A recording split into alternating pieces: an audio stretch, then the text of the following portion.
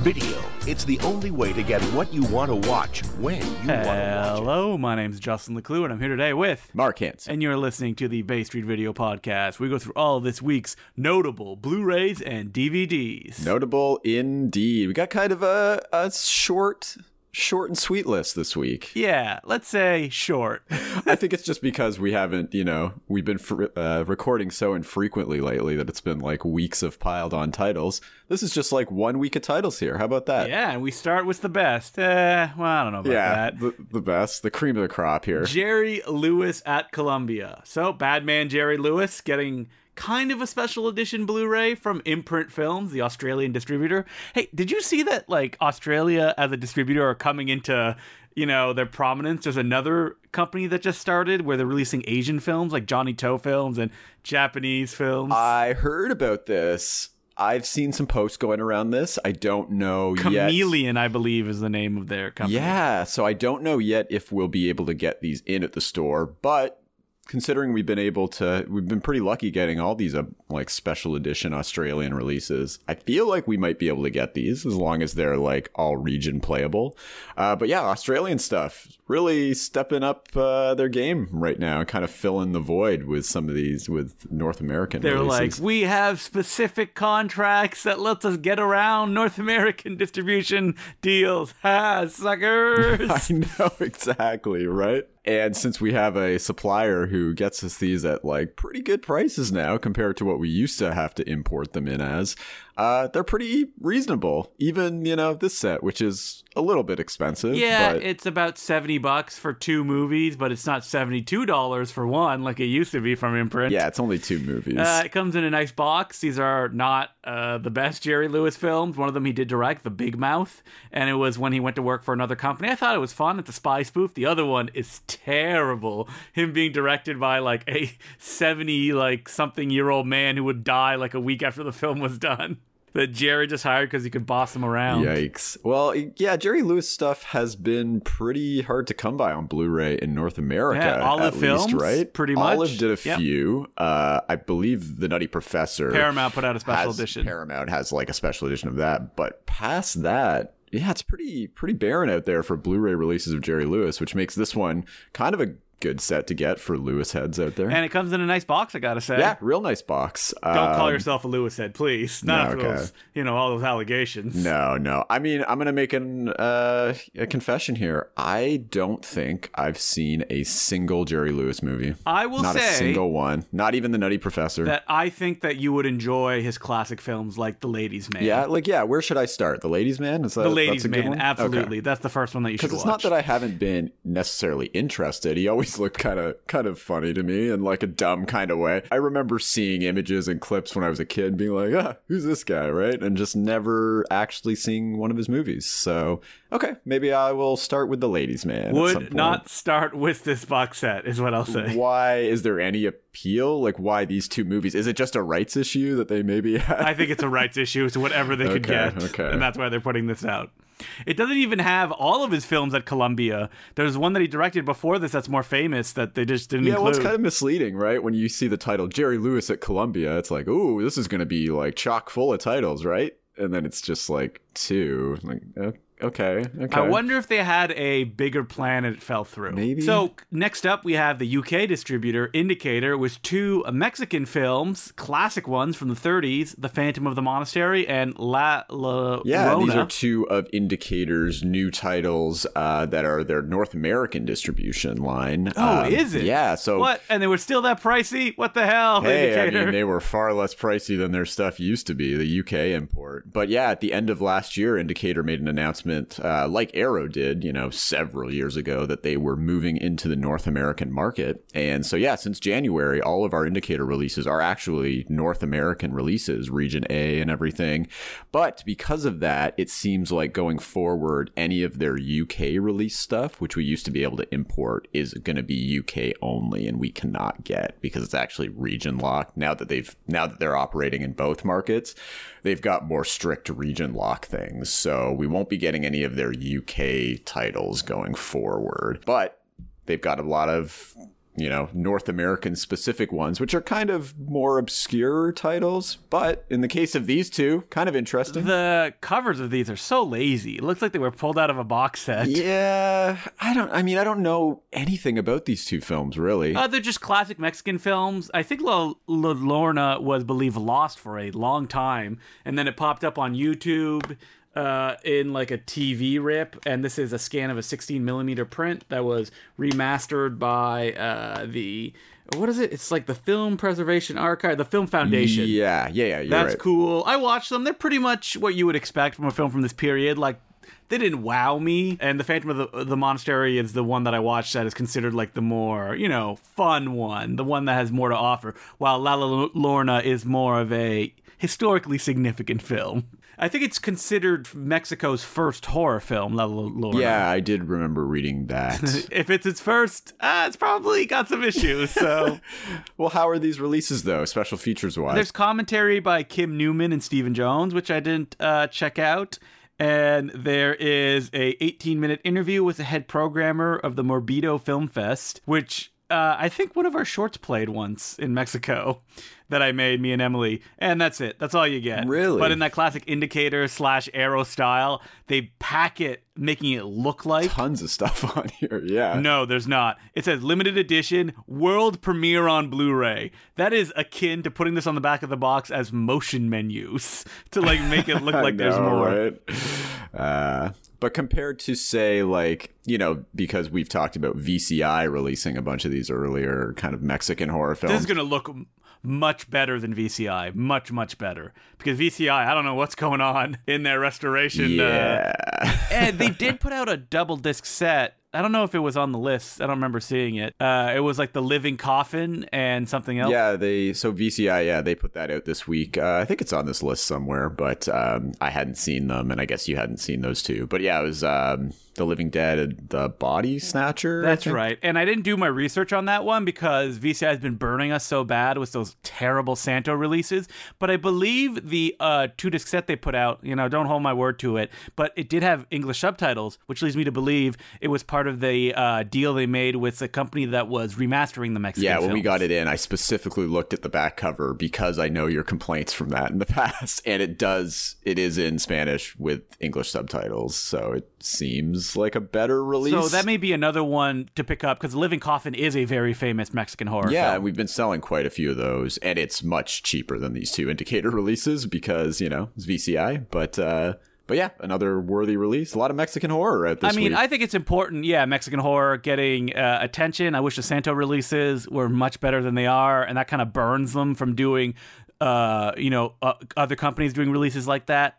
Kino was supposed to put those Santo movies out, and they pulled back at the last second. Yeah, we've still been selling a ton of those Santo box sets since we got it in, so I guess people don't... MST3K is, parodying those movies with the new English dubs. Are they really? Yeah, awful. Terrible. Moving on to companies that have moved into the North American market, we have 88 Films with Monkey Kung Fu and Shaolin Mantis, two classic Shaw Brothers films. Listen, have you been buying the other Shaw Brothers discs? Well, it's your contractual obligation to have to buy these as well. Yeah, it's funny. I think with these, it's pretty much exactly... With every release they've done so far, we've sold pretty much exactly the same amount of copies. So it's like... Every customer... It's not like someone new is going to come on board to buy these, exactly, right? It's like the same customers coming out to buy them. And that's great, yeah, because they sell really well. But yeah, it's that kind of thing. It's like, once you start going down this road, you just got to buy them all. Well, they're two films directed by Lar Long as well, the probably the best action choreographer of all time. Monkey Kung Fu is a classic. Shaolin Mantis, less so, but really fun and kind of subversive in the way that it tackles its revenge storyline. So, would recommend. And it's got, the basics, 88 Films, special features. There's a Frank Jeng commentary, a Mike Leader commentary with his pal too, and I think there's some interviews that have been ported over from previous releases and some interviews with everything you would want for this kind of stuff. Now, why are they not in a box set? Because they want to get as much money out of us as possible. That's why. I know, that's a thing, right? Especially after, Arrow did their Shaw Scope set. And it's wild that Arrow's they could just put these all in one set together, right? But we're not going to, because we could charge you more for it. Exactly. And people will spend that money, no question at all. I wonder if Arrow's like, maybe we shouldn't do a box set. Will they package together single releases they've put out into a box set? It'll be interesting because they're still doing single releases of martial arts movies, right? Like they did Come Drink With Me. They've got 8 Diagram Pole Fighter coming out. So it's not like they just did the Shawscope thing. It's like, all right, that's kind of it for the martial arts No, they thing. said they're going to do a second volume too. And they're doing a second volume as well. So I don't know. I don't know who makes these decisions. I mean, regardless, both that box set and all these individual releases, they all sell well. So, martial arts fans are getting like spoiled these days with all these releases. And next up, we have The Other French New Wave, Volume 1 from Canadian International Pictures. The Other French New Wave, what does that mean? Let me look at the special features to find out. What? There isn't any. Well, this is the second release from, Canadian International Pictures, which is another Vinegar Syndrome partner label. We talked about their first release, The Ernie Game, a couple weeks ago, which was a lot of fun. And this is a really interesting set. I assume you've probably I've seen all these films. You've seen all these films? Yeah. So I didn't really know much about any of these films because my knowledge of early Quebec cinema is pretty bad, to be honest. But this seems like a pretty good intro to 60s French or Quebecois cinema. It has the first feature-length narrative film that was technically like the big breakout in France, inspired from Jean Godard, one of the filmmakers, the Cat in the Bag. He lied that he was making a documentary, just like Nobody Waved Goodbye, and he actually went and made a kind of improvised, narrative film, and that's why they call it The Other French New Wave. You know what? I made a joke at the beginning of this, but I think that it's probably discussed. There's a booklet that comes with it. Yeah, I mean,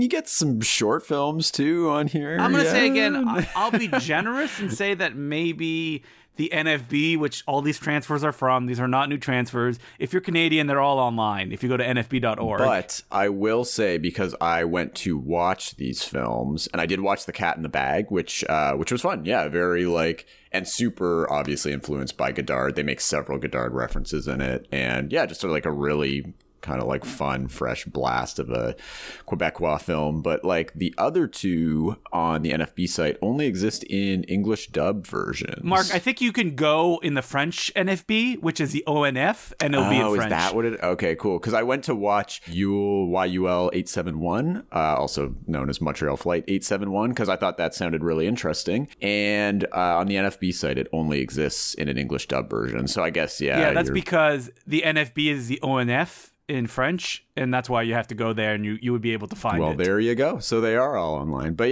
they are all online if you want to check these out. The Merry World of Léopold Zed is one that is interesting. I don't know if it's great, but it's also the start of a filmmaker called Gilles Cal, which I hope that a label like this could release more of his films because they're very weird. He's essentially kind of like a Terry Gilliam-ish figure in French-Canadian cinema. He's directed 30 films. He's done big musicals, and all his films are very transgressive and kind of a little bit difficult, but also weird and have a almost Chuck Jones energy at times. So I hope they'll release more of them. But YUL 871 is one that is always kind of dragged out. I like the premise. I watched a bit of it, but then I don't know. The English dub was just not working for me, so I turned it off. But I liked the vibe of it. Do your Canadian duty and buy this box set, and then probably put it on a shelf and not watch any of the movies. I feel. But this is again, if you are interested in Canadian cinema history at all, this is a must-have release. Leopold Zed, I was going to save for Christmas actually, because it's a Christmas movie, right? Yeah, it's a Christmas movie. It is. It's actually really fun. It's about a snowplowman who has to go out on Christmas Eve, I believe, and do a bunch of stuff at night and during the day. And I think that one was mostly improv as well, because at the time they were not giving funds to do narrative fiction films. I didn't even know that Bay Street had gotten all these Blu-rays, but you get all the Vinegar Syndrome ones right away, and because they're not on the list. Oh yeah, we get them right away. So yeah, they weren't on the list, were they? I mean, the one on the website, because I think I would have spotted them if they were. As soon as they become available on the site, we can order them, and it kind of is pretty quick since that. So when we order them, they come pretty soon because there is a Vinegar Syndrome office in Toronto. And so they come within a couple days. And basically I just sort of input them all because they're such last minute orders. I can't I don't pre-order them like a bunch of other titles. It's just when they're available, I can get them. So they don't go into the system in advance as like a coming soon. It's just like when they arrive, I input them and they go right up. So because you guys also got the release of Talons of the Eagle, the Jahal Mary film. We did, yeah, the new VSA. That I was wondering because I shot an interview for that, and it looks like it was just included into a doc. Okay. So they probably put all the interviews in together one feature-length doc. Yeah, they are just going through the entire Jalal Mary catalog with these VSAs, eh? Like, yeah, they are not stopping, which is fine by me. That's for sure. So, would you have an audience that buys all the Jalal Mary films? Like, listen, I got what? These ones don't sell, I would say, as much as some of the other releases from them. But, there's definitely a fan base, I'm waiting for Back in Action. When's That's that not a Jahal happen? Mary film. So that ain't coming out from Vinegar Syndrome. Yeah. Nah. So we have Rock Hudson's Home Movies, the Kino, released by Kino. Did you watch this in film school? I certainly watched this in film school. Yeah. No, I did not. Because this is a Mark Rappaport classic. No, I really like this film. Every time I see the director Mark Rappaport, I'm like, the guy in the Spike Lee movies? Michael Rappaport? Yeah, so Mark Rappaport, obviously, is this maybe his most famous film? Yeah, this one and Gene Seberg are probably his most famous Yeah, which I know ones. Kino is also re-releasing in a few weeks. But yeah, this is kind of a very famous essay, kind of like satirical essay sort of film, which takes Rock Hudson clips and everything and basically fashions this sort of collage movie, which basically just goes into his life as a gay man kind of expressed through film clips. What? He was gay? Yeah, I know, right? And his eventual death from AIDS. So, I mean, it's obviously, nowadays it's common knowledge that Rock Hudson was obviously gay. He could not be at the time when he was alive. In 1992, when this movie came out, I think it was more of like a radical proposition. But I just think this is a really fascinating example of like the collage film, but done in like a kind of sneaky comedic sort of way. I just thought this is like, for like something that kind of looks like just this dry film school exercise that you get shown, it's actually a lot more fun than you would think. So it's fun that it's nice that Kino's putting it out again. It is only a DVD release. Maybe the masters just don't exist. There's no negative or something. Yeah, I feel like it might be the kind of movie that you don't necessarily need. I don't know. They're probably like, how many copies are we going to sell of this on Blu-ray? We're going to sell these mostly to libraries and film institutions. Exactly, right? That's the thing. We're in the documentary corner, though, because next up we have On Any Sunday. Are you a big dirt bike fan, Mike? Not necessarily, but I'm a big Bruce Brown fan, that's for sure. I don't know who that is. Bruce Brown is the legendary filmmaker behind The Endless Summer. Do you love surfing, too? I've never seen Endless Summer. I love surf films, so... you never seen The Endless Summer. But didn't we talk about that we have to go this summer? What was it? It wasn't surfing. It was with Send It? Send It. What was that called again? Kiteboarding? Kiteboarding? Yeah, me and you go kiteboarding. Yeah, we're going to start a kiteboarding school. That's what it is. So no, Bruce Brown, if you're not familiar with him, was basically the original surf documentarian. So he was a surfer. He made surf films in the 60s, like small kind of short stuff and like sort of clips. He basically was like the first guy who started the surf film. And then The Endless Summer was sort of like his big first theatrical release. And great film. If you haven't seen The Endless Summer and if you like documentary, if you want, a classic sports documentary, The Endless Summer is like the best one you can get. The Endless Summer made him a lot of money. He was, pretty famous, could kind of do whatever he wanted after that. So he kind of followed it up with On Any Sunday, which is a similar approach to The Endless Summer, but it's about dirt bike. Well, not even dirt bike. It's just about motorcycle racers in general. And it covers the whole gamut of motorcycle racing, from just like on regular tracks, dirt bike racing, off-road racing. He even does like a little aside. He goes up to Canada and films in Quebec. They have ice racing, which was something I didn't even know about, where basically they race on a track of ice in the snow and they have spikes on their wheels. Does he talk about wave racing as we see in the classic Triple X, The Return of Xander Cage? He does not get into wave racing, unfortunately.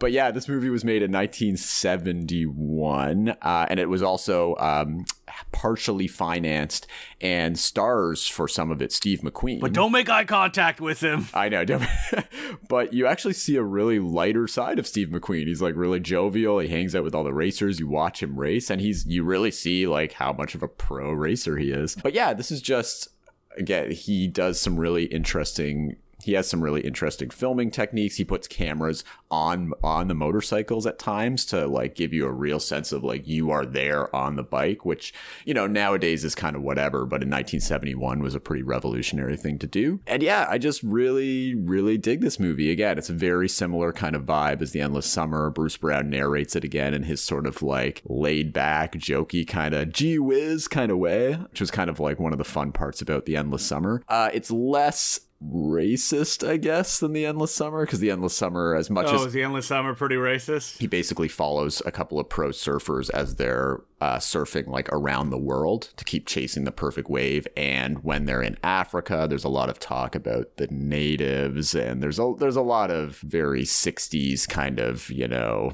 xenophobia towards native people. I don't think it's intentional. I think it's just kind of part of the time. It's just the way that people were, which is bad. Well, on Any Sunday, because it primarily takes place in North America, there's none of that. So only white people. Yeah. But no, it's, you know, in terms of a craft, it's great. I do want to say, though, the kind of disappointment about this. So this new release from Bayview is a remastered edition, but it's only a DVD. Again, like Rock Hudson's Home Movies. And they've never actually released this film on Blu-ray, even though... Isn't Bayview a kind of only DVD company? But I think Bruce Brown's estate, because he has passed away, Bruce Brown Films kind of like owns and distributes his films through other companies. And they did a lot of releases of The Endless Summer. They put The Endless Summer out on Blu-ray. And yet they haven't done a Blu-ray release of On Any Sunday. But when they were releasing this, I thought now was the time, because it's like a 50th anniversary sort of restoration. Bayview is like a real whatever you got we'll put out. Like, I'm looking here and it's like real. I mean, they put out Edison and Leo, didn't they? And they put that out on Blu-ray. But I think they licensed that out to a different company to put on Blu-ray, so they put it out on DVD. So I don't know. Yeah, it's they big this one up as a big like 50th anniversary digital restoration, and yet it's only a DVD release. Next up, we have from the Hughes brothers, which Mark loved, especially from Hell. Yes, of course. American Pimp. So did you give this one a spin? The documentary. This is from Sandpiper Pictures, who are another new label, you know, people who put up Posse. Posse update. I did buy Posse on Blu-ray, and I watched it, and it was a delight. It was, right? Transfer's nice, too, right? Great transfer. No regrets after sitting down and watching the Blu-ray. So exactly. Even Mark is like, don't do it. It's too expensive, Justin.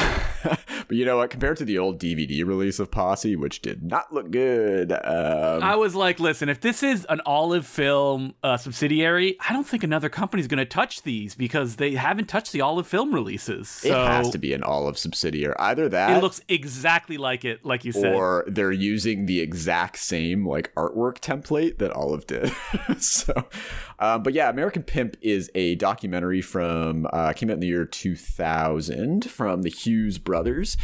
And this was a movie. I was always a fan of the Hughes brothers, mostly because Menace to Society is the bomb. Great film. And I was always interested in this when I was younger, but for some reason never got around to it. So I gave this a spin this week. And I think I'm coming to the conclusion that while I love Menace to Society a lot, the rest of the Hughes brothers filmography, always I'm like, I can't wait to see it. It looks so amazing. And then it turns out to be... And they've been toast for like a decade, right? I think like one of them's in Europe. He's teaching. Well, they haven't, they split up after The Book of Eli. That was the last film they directed together, which was a movie I remember going to see in theaters when it came out, being really excited and thinking, yeah, it's okay. It's not bad. Oh, that's right. One of them made Alpha, the film that seemingly was never going to come out. Yeah, one of them made Alpha. The other one made Broken City, that movie with Mark Wahlberg and Russell Crowe that came out several years ago. Neither of those films I saw. And they haven't done anything film-wise since Albert then. Hughes has another one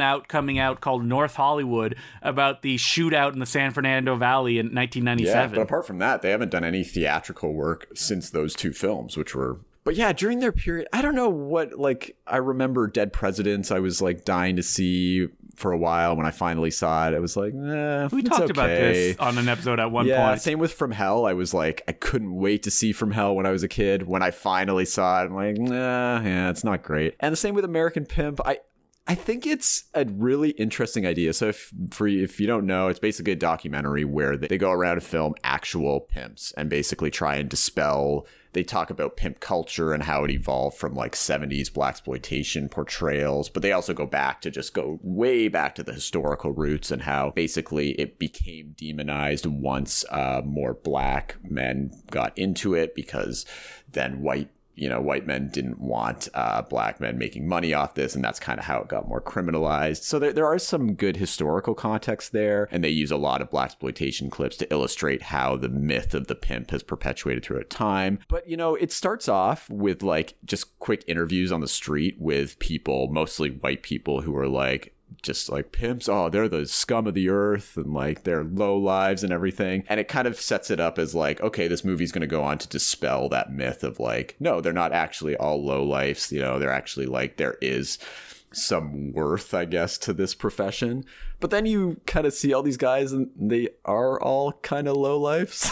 They are all despicable people. I'm not saying they don't have interesting points, and I think a lot of what they have to say about sex work being criminalized is valid. Well, sex work being criminalized is bad. Pimps are usually not good, though, because they're the abusive, middle manager. Right, and there is some talk about how, like, there are good pimps, and there are pimps that, like, the ideal form of a pimp should be just somebody to basically act as a buffer between the girls and the clients. Also a manager at a certain point, right? Which should be probably a woman, because she would understand the rigors of the job. So while a lot of these pimps talk about that and like, oh yeah, there's bad pimps, but they're just bad people anyway, but like there's also good pimps, they don't do enough to really show that more pimps are good than bad. They still all profess a lot of these values where it seems like, even if they don't always come out and say it, they almost seem like they're just above the women that they pimp out, which is wrong, right? Like, is this misogynistic aspect that doesn't necessarily get confronted because they don't interview enough of the women that are involved in this trade either. They do have interviews with 2 or 3 women who have had better experiences in this in their sex work careers, but it's not enough. It's just mostly interviews with these pimps. And it's like, you're not getting both sides of it, I feel like. And a lot of what the pimps espouse is that old school 70s blaxploitation method of like, yeah, I'm just like, it's about money, and I'm just like making money off these women, and these women need us because if they don't have us, they're stupid, and they'll basically just like blow all the money that they make. And it's like, it's not that I'm opposed to hearing them say this, because clearly these are real people and these are what they think. But I feel like I wish it was more balanced out, I guess. I wish I heard more from the women's side of it as well. But, it's like, it's definitely one of those documentaries that you can tell was made as like trying to be just an entertaining film. It basically is just kind of trying to get off on how like over the top and flamboyant a lot of these pimps are, which is fine. And it definitely has like a lot of funny moments in it. But I don't know, there's just something about it underlying that didn't sit totally right with me. So this film is not very well received either. Like, it's such a complex issue that I feel like they don't really do it service, and it's so short. It's like not even 90 minutes. It's like, I feel like if you're really going to tackle this issue, you really got to try and tackle this issue, and I don't know if they actually do that. So all right, so let's move to something a little bit more positive. The core. Yeah, we're really scraping the bottle. Did we joke about this? You sent I think when Shout Factory announced they were putting this out as part of their Shout Select line, yeah, you sent it to me. And I'd never actually seen this film. I hadn't seen this either, and still haven't seen it. So yeah, I guess we could have maybe picked this for a blind buy or something, but instead we suffered. But you know what? I did do my due diligence, and I watched this. I knew you would if it was on this list. Because you know what? This is a film. I loved disaster movies when I was a kid, especially like the disaster movies that were coming out when I was a kid. So I was shocked that I don't know why I never saw this. This film, though, has such a funny cast of people who were not quite stars. I don't know who Christopher Shire is. For some reason, he's first billed on IMDb. But it's Aaron Eckhart, Hilary Swank, Delroy Lindo, Bruce Greenwood, and 27th build, even though he's number one in my heart because he was in all the trailers, DJ Quall. DJ Qualls. Stanley Tucci is also in this. Delroy Lindo, who I like a lot. Alfre Woodard is in it as well. But you're right, when DJ Qualls came on screen, I was like, because I didn't even remember he was in this. He was in every trailer. He was the big sales point. It's weird that I was shocked I never saw this because this was Doesn't right up my alley. Doesn't he heroically sacrifice himself at the end? DJ Qualls doesn't even get involved. He's basically the guy in the control room. Yeah, that's what I remember from the trailer. The new guy himself. Yeah, basically. So yeah, I mean, if you don't know the core, it's basically, the core of the Earth stops spinning or whatever. They have to go down into it. What was this related to? Like, was it ripping off another disaster movie that was coming out at the time? I don't know, actually. I know all I saw in like the trivia bits was that it's similar to a like DTV movie that came out around the same time called Deep Core, which I remember the cover of, but I never saw.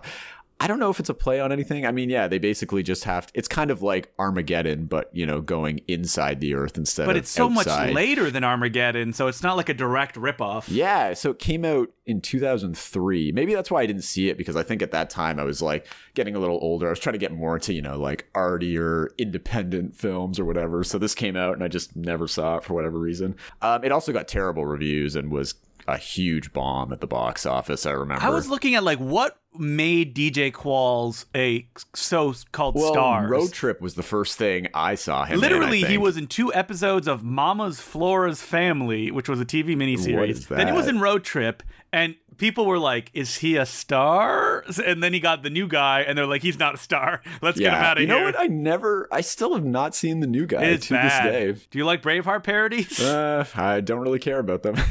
I mean, by 2007, he was in Delta Farce, the Larry the Cable Guy movie. Well, he was in the Italian Job remake too, wasn't he? I feel like I remember seeing him in that. Know.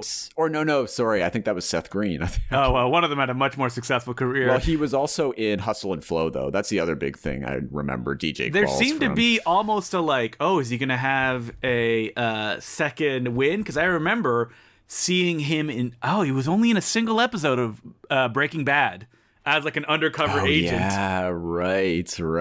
I didn't does he even still pop up nowadays? I can't remember. Yeah, he was really good on an episode of Creepshow that was like a one-man job where he gets like a finger that mutates into a monster and it's just him. I always liked DJ Qualls. I feel like he got his sort of like dorky persona. Has he gone right wing? Because he seems like someone. I don't know. Oh, he stars, Mark, in a new home invasion film called Turning Point, and he's first build, so it's all about him. Oh, so that means that's a must-watch. A home invasion goes haywire when the owner returns showing signs of an unprecedented illness. As he gradually morphs into something monstrous, the intruders desperately plot their escape. That sounds like fun. I'm down for that. Is he the guy turning into a monster, or is he the... I mean, would seem like the sniveling... oh no, I'm looking at who directed it. It's the guy who did the Badger Game. Remember you saw that one? Oh, God, the Badger Game. Did I see? I don't think I saw that movie. Oh, I saw trailers for it, and it was like, no. I remember when it was coming out. It just looked dumb. Yeah, I mean, it's mostly just TV for him. Yeah, though, Supernatural. I guess, right? He was in 6 episodes. Yeah. Oh, The Man in the High Castle, people. Oh, yeah. Oh, that means he was he's in 30 episodes of that. So he still works. I guess I just haven't seen him in a movie since. Oh, he was in 2 episodes of Fargo. Oh, yes. I did see him in that. Okay. As Golem. I remember him in that. I don't remember him. He must have been. I saw the first 2 seasons of Fargo. Yeah, I mean, I can't remember much about I remember him in that. That's right. Though. He was like one of the criminals. Yeah, I exactly. think. Exactly. I always had a soft spot for him. But back to the core, I did give this a go this week. It's mostly derivative of like a lot of like Armageddon, a lot of those kind of movies that came out around this time. I had a little more fun with it than I thought because it is directed by like John Emile, who's just like a boring kind of like work for hire guy. And so it doesn't really have a lot of like personal style, but I think there's something about the way it just like commits to its ridiculous premise. And I did read that it's like one of the most scientifically inaccurate movies of all time. It just like doesn't make any sense. And it kind of commits to that. And it's also funny how like so many of the crew that goes into the core die in like horrible ways, but it's one of those things where like they die and then there's like a big oh my god, and then like the next scene they're forgotten, they're all like cheery again. So like I kind of like those moments. It's got a sense of ridiculousness to it that I can kind of get behind, and the CGI, you know, it wasn't as usually early 2000s CG looks terrible nowadays. You know, it wasn't as bad as I thought. There's a really funny like bird attack sequence too at one point, which I liked. CGI bird attack sequence, which was fun. So it's way too long. It's like 2 hours and 15 minutes long. But there's tons of special features, right? Because it's a shout release. I don't know. I didn't actually check out the disc. I just like, I remember the DVD being pretty packed because it was released during the period of everything needs tons of special features. So I feel like they probably just ported those over, and they did. All the special feature from the DVD, commentary by the director, the making of the core to the core and back, deleted scenes, and it's a new 4K scan from the original camera negative. Wow. Because, yeah, this has never been on Blu-ray before, shockingly enough. Because nobody cares. Nobody cares! Unless you were a child and you saw this movie when it came out, so you have nostalgia for it. Well, that's the thing. When I was watching this movie, I'm like, yeah, it's fine, I guess, but, like, who would care about buying this if, like, even if you saw this when it came out, I still don't know if you would care about buying this, you know? Like, it's just not that... Unless you're like, I lost my virginity to a screening of the core. That would be the only reason that you... Yeah, exactly. Unless you have a really specific nostalgic memory. And then you weep over the opportunities not taken. Yeah, exactly, right? But it's just like, it's too... Maybe at like an hour and a half, this movie would be a lot more fun, but it's like at 2 hours and 15... They're trying to make it this big, epic Hollywood blockbuster, and it's like, it's not that distinctive enough to really work, and the actors are all kind of bad in it, so I don't know, it's fine, but I don't think we've sold a single copy of this, and I can't imagine us doing so. So next up we have Bad Luck Banging or Loony Porn. Don't watch it, censored on I guess Disney Plus if you're in Canada. Is this on Disney Plus? Well, it probably, because it's on Hulu. Oh, wow, okay. So that means it would be on Disney Plus, because the way, I mean, they don't take every title off Hulu, but you know that we have like Stars or whatever. Yeah.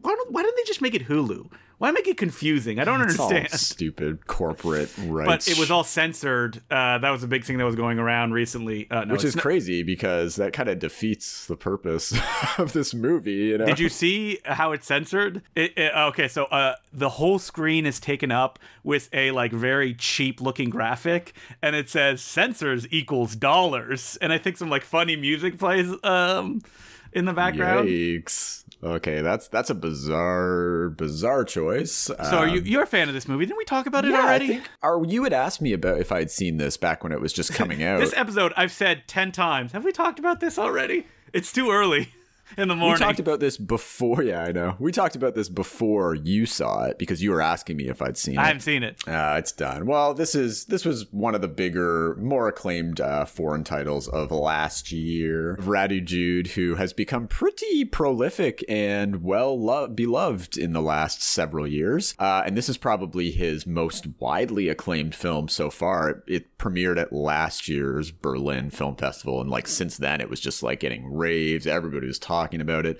I didn't actually see this until later last year, when I was just kind of catching up on some 2021 movies, because I actually haven't seen a ton of his earlier stuff, so I'm not as familiar with him as you are. I'm not familiar with him at all. That's you're the joke. A little more familiar. Wait, look, I'm sending you through MSN the censored stuff that happens on screen. Oh my god, please do. Yeah, it looks exactly the way that I explained it.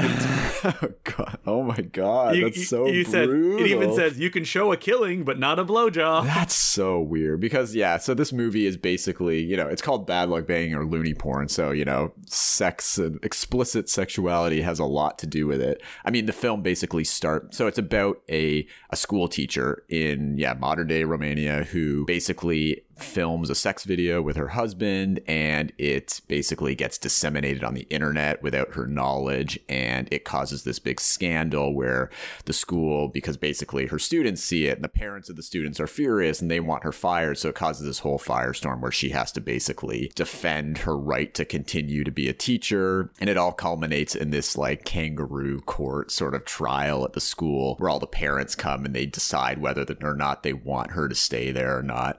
So the fact, and yeah, basically this movie starts off by just showing the sex video, like explicitly, basically, like just a full-on sort of like 5-minute porn scene. How dare they show something that any adult watching would have done in their day-to-day lives? So that's the thing, but that's the whole point of this movie. So the fact that they have this weird censored version thing is like, that would just not make any sense to me. As it says on the title card, censorship equals dollars. Yeah. So. But this movie is really funny. I would highly recommend this. It also does a really good job of incorporating the pandemic into it, unlike, without making it obviously the focal point.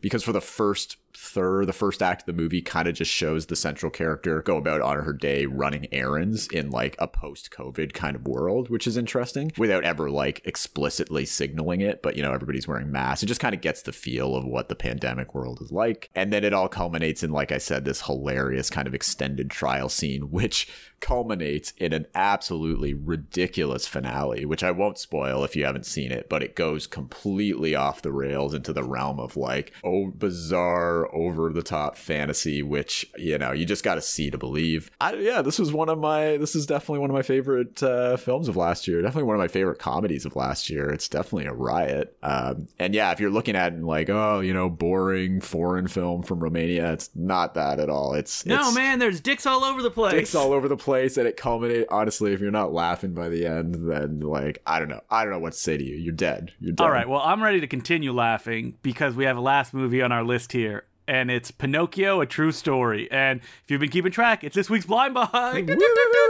Yeah, we've been building up to this. This is what we've been building up to this whole episode. This is the creme de la creme. This is a Russian animated film from a few years ago. Yeah, several years ago. That has been released English dubbed already. Yes, which caused a lot of confusion with us when we were trying to watch this. But a company decided, listen, I think Russian animation, it's their time to shine. Let's put this out there. Well, this is Lionsgate's doing right But we here. need to Americanize it in some way. How can we get the kids through the door? Well, we can cast Tom Kenny, who's one of the voices, because it's illegal to make an animated film without Tom Kenny.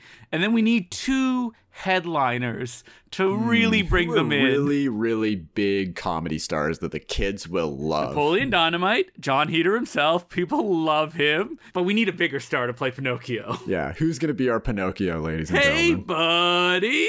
Oh, my God. It's Pauly Shore. It's Pauly Shore, ladies and gentlemen. Can we get him drunk and reading the lines for the first time, seemingly not knowing where he is? Hey, I mean, that's his, like, de facto, like, way of performing these days, you know? So, this movie, I'm going to say right off the bat, bad. Not fun. Not good. Well, I'm going to disagree with you on the not fun part, because I had some fun with this in a really bad way. All the fun that is to be had is just hearing Pauly Shore's disembodied voice come out of Pinocchio. Oh my God, I know, John right? Heder as well. He's gonna try to do like a dumb guy voice to do the horse. He plays a donkey. He plays Pinocchio's donkey friend.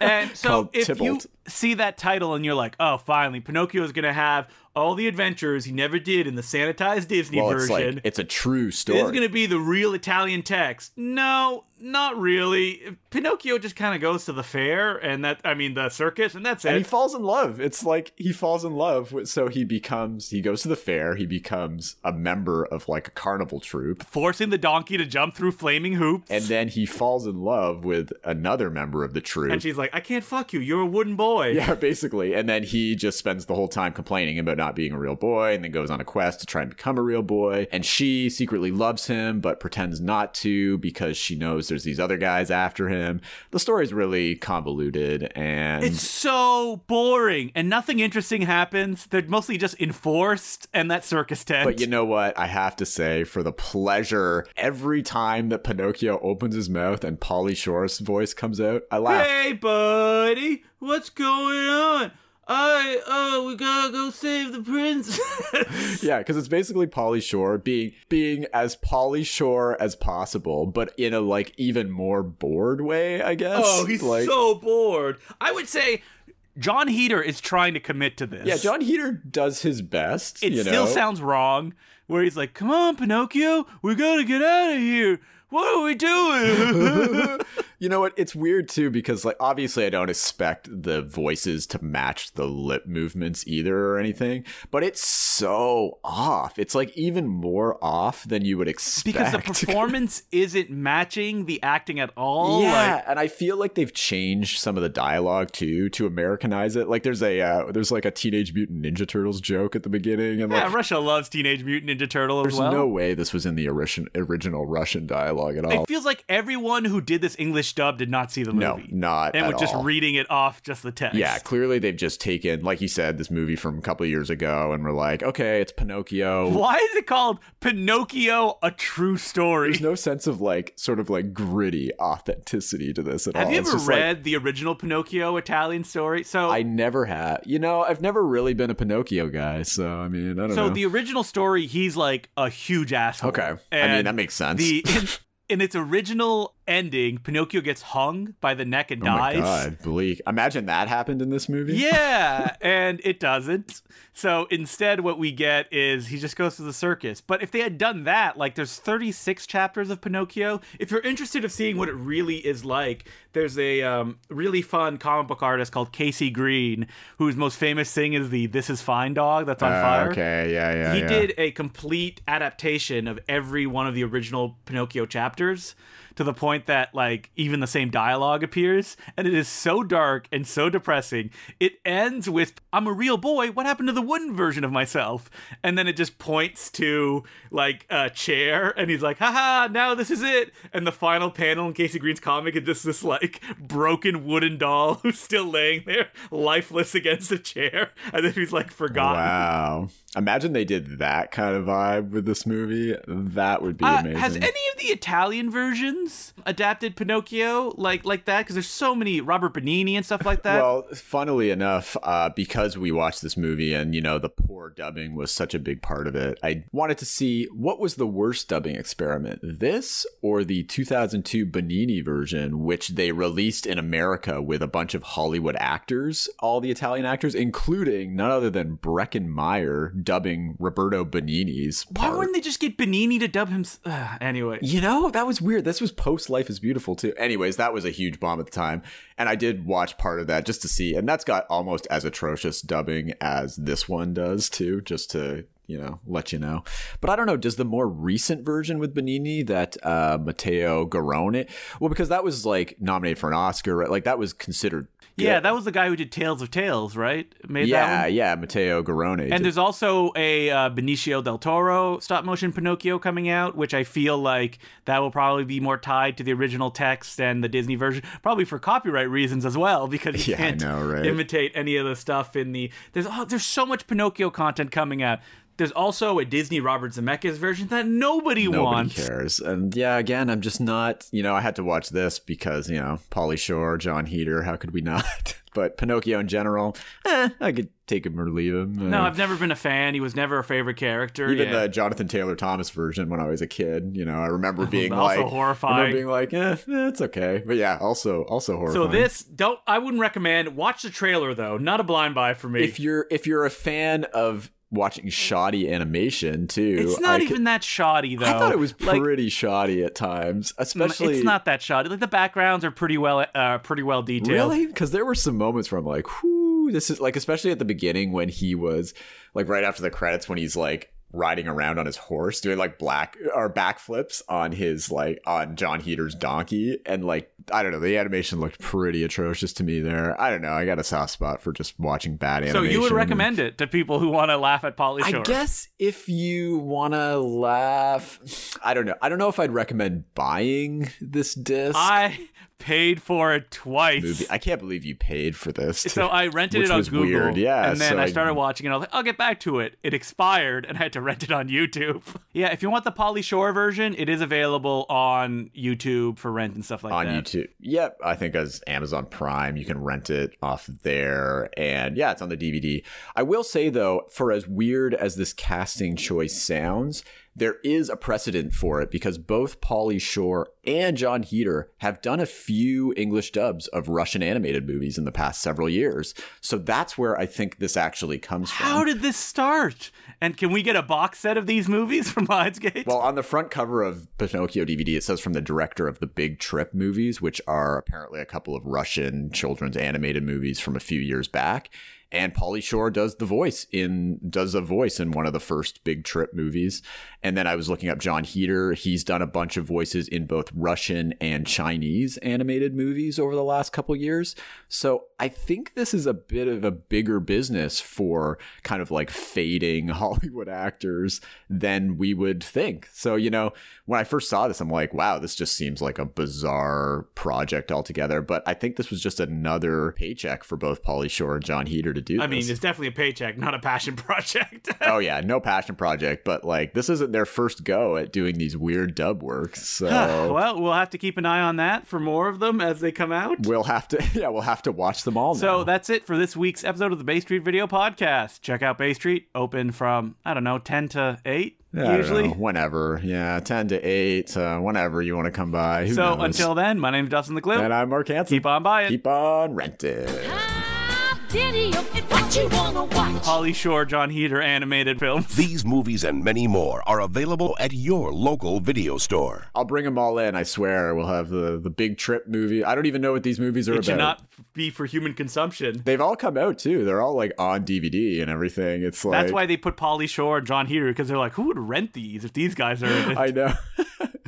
I guarantee, though, we won't sell a single copy of Pinocchio, a true story. To the bargain bin, directly. Don't even put it on the shelf. I believe, though, there's actually another animated movie with both Pauly Shore and John Heder coming out soon. That's another one of these. So God. I'll make sure to bring that in so we can talk about that enthusiastically.